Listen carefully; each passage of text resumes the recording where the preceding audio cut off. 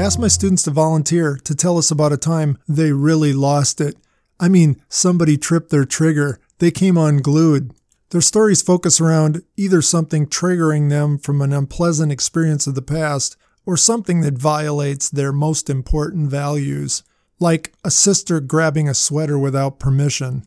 I then take them to Isaiah chapter 42. In Isaiah 42, God gives Isaiah prophetic insight into his coming Savior, one he calls a suffering servant. Here's what it says. "Here's my servant, whom I uphold, my chosen one in whom I delight. I will put my spirit on him, and he will bring justice to the nations. He will not shout out or cry out or raise his voice in the streets. A bruised reed he will not break, and a smoldering wick he will not snuff out. In faithfulness he will bring forth justice." I then help them try to picture a reed that's bent over in the wind almost ready to break, or a smoldering wick that's just about ready to go completely out. Isaiah says the suffering servant, the coming Savior, would have that kind of personality, soft-spoken, compassionate, and encouraging, especially of the faint-hearted. Then I asked them this, did Jesus fit that profile? Soft-spoken and uber compassionate and tender? They shake their heads yes. Then I ask, was he always that way? A student's hand will shoot up. What about that thing he did in the temple? Actually, it was the two things he did in the temple. It happened twice. The gospel writer John tells us it happened right at the beginning of Jesus' ministry, and the writers Matthew and Mark tell us it happened the week that he was crucified. From the details, it's obvious this happened twice, at the beginning and the end of Jesus' earthly ministry. This situation in the temple, where Jesus lost it, bookends his ministry as the Savior. Jesus didn't lose it very often. He was remarkably tender, kind, and compassionate, especially to the bruised reeds and smoldering wicks. But certain things set him off. Lack of faith in his disciples set him off. Hardness of heart of the rule-keeping, do-chores-for-God Pharisees.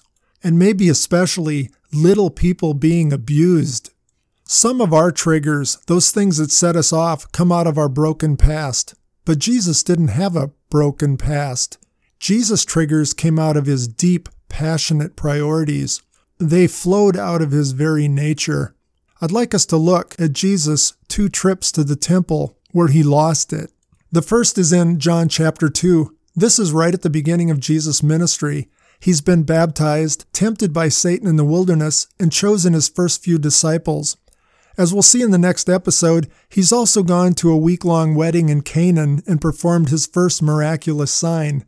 He's collected more disciples, and then, John tells us, he headed to Jerusalem for his first Passover celebration as a ministering rabbi. Passover was the first national holiday of Israel that God commanded at the time of the Exodus. Passover's a really big deal, and Jerusalem was stuffed full of pilgrims there to worship God and remember how God had saved them through the blood of a lamb to spare them in the last plague of Egypt, the death of the firstborn. In the temple courts, Jesus found people selling cattle, sheep and doves, and others sitting at tables exchanging money. People were selling oxen, sheep, and doves was actually helpful. God had commanded them to bring offerings and sacrifices at Passover, cattle, sheep, and doves for really poor people. You couldn't travel 80 miles from one end of Israel to Jerusalem and drag along a big old cow or sheep or a cage of birds. Instead, you'd come and buy them in Jerusalem and go to the temple to make sacrifice. So that was okay. That was actually important customer service to God's people. They had the entire city of Jerusalem to do that, but they were doing this in the court of the temple. Back after the Exodus from Egypt, God designed his tent, the tabernacle. The tabernacle was shockingly simple.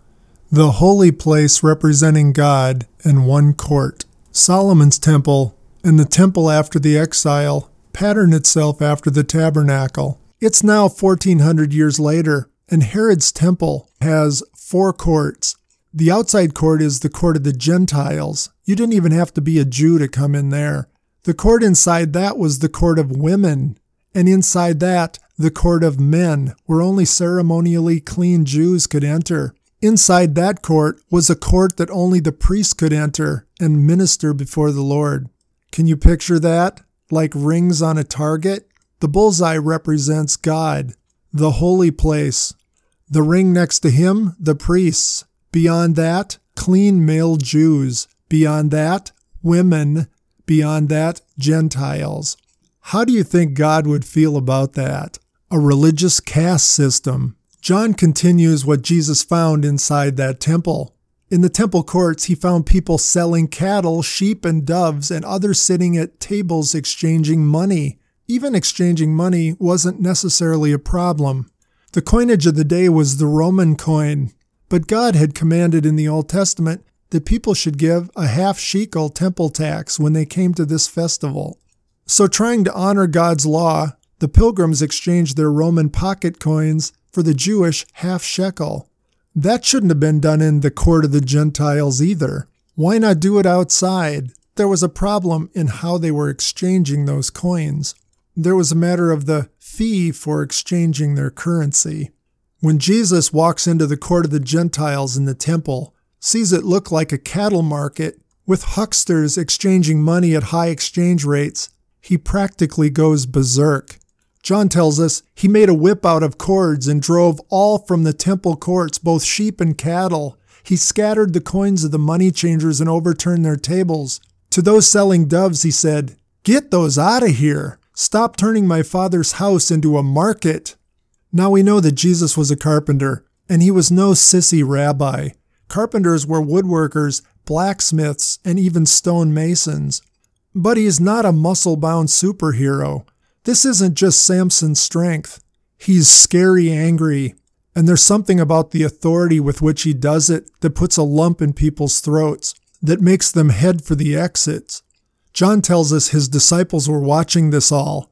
One of the disciples recalls one of David's Psalms, where David says, "Zeal for your house will consume me." As they're watching Jesus throw these livestock and people out of the temple court, they're thinking, wow, David never got this bent out of shape about God's house, the tabernacle, that's for sure. After the initial shock, the Jewish leaders at the temple walk up to Jesus and go, "Hey, if you think you have the authority of our God to do something like this in his house, show us a sign to prove that you're from God." Again, I can almost imagine the disciples thinking, "Hey, you did an amazing sign at that wedding we were at in Canaan. Do a trick. Do one of them. Show them what you got. Show them, Rabbi Jesus. Show them." Instead, Jesus turns around and says, "You want a sign? I'll give you one. Destroy this temple, and in 3 days I'll raise it up." Excuse me? Huh? You might be a carpenter, even a stonemason, but you ain't building this thing in 3 days. It took Herod 46 years. The disciples won't understand what he means until 3 years later, maybe 4, when Jesus dies and is risen from the dead. Then they get it. Jesus was saying, "This is not the house where God dwells. My body is God's house." The other thing I want you to notice is what he said about the temple, my Father's house.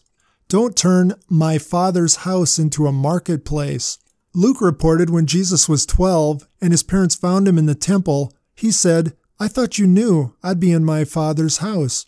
Jewish people never said, "my Father," about God for anything.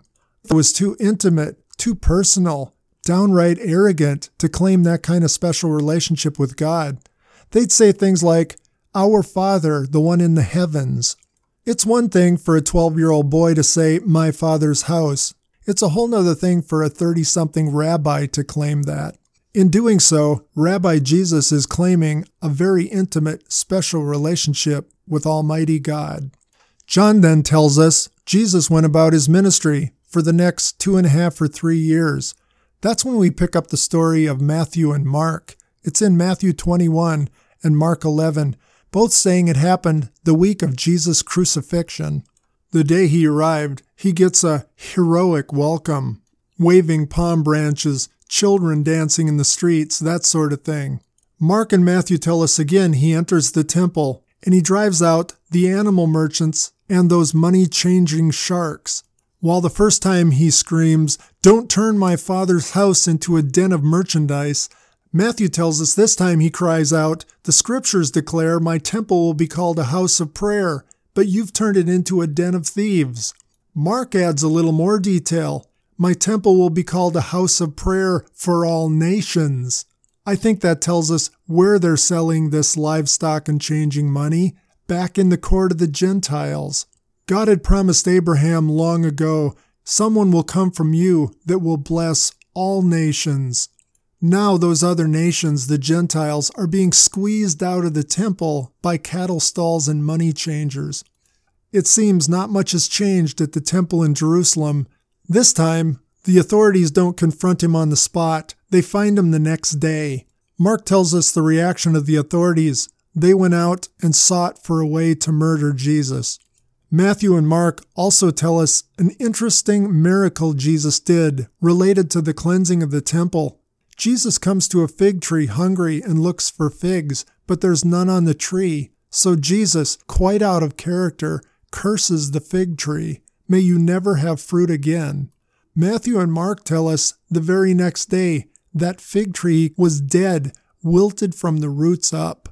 We'll look in the next episode at the purpose and types of signs, supernatural signs Jesus did, but this one is very odd. It was an unusual sign to make a strong statement. Just as Jesus came to a fig tree expecting fruit, figs, Jesus came to God's house expecting God's fruit, justice, mercy, humility. What does he find? Animals in the court of the Gentiles, little people who'd scraped together just enough to bring the half-shekel tax, being gouged by the money converters. Those bruised reeds being broken off and smoldering wicks put out, all under the label of worshiping God. That worship in the temple would indeed wither. Within 40 years, the Romans would level Herod's temple, would end the sacrifices and worship of the Jews, and would disperse them across the globe for almost 2 millennia. The cursing of the fig tree is the first sign we've talked about in the life of Jesus. There were many, many more. What were those signs, and why did Jesus perform them? I'm going to begin to answer those questions in our next word picture.